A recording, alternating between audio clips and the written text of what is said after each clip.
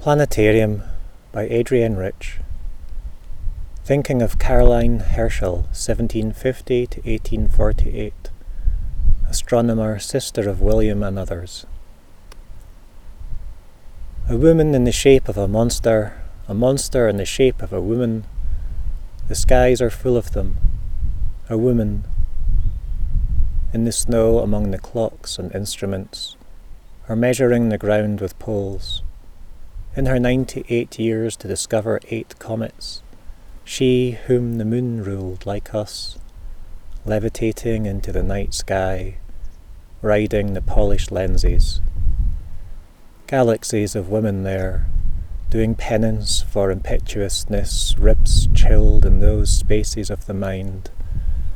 And I, virile, precise, and absolutely certain from the mad webs of Johannesburg, encountering the nova, every impulse of light exploding from the core as life flies out of us, Tycho whispering at last, "Let me not seem to have lived in vain.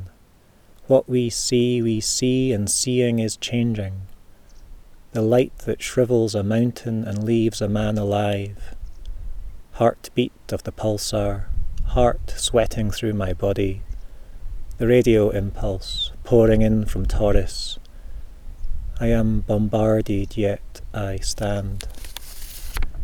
I have been standing all my life in the direct path of a battery of signals, the most accurately transmitted, most untranslatable language in the universe. I am a galactic cloud so deep, so involuted, that a light wave could take 15 years to travel through me, and has taken. I am an instrument in the shape of a woman, trying to translate pulsations into images, for the relief of the body and the reconstruction of the mind.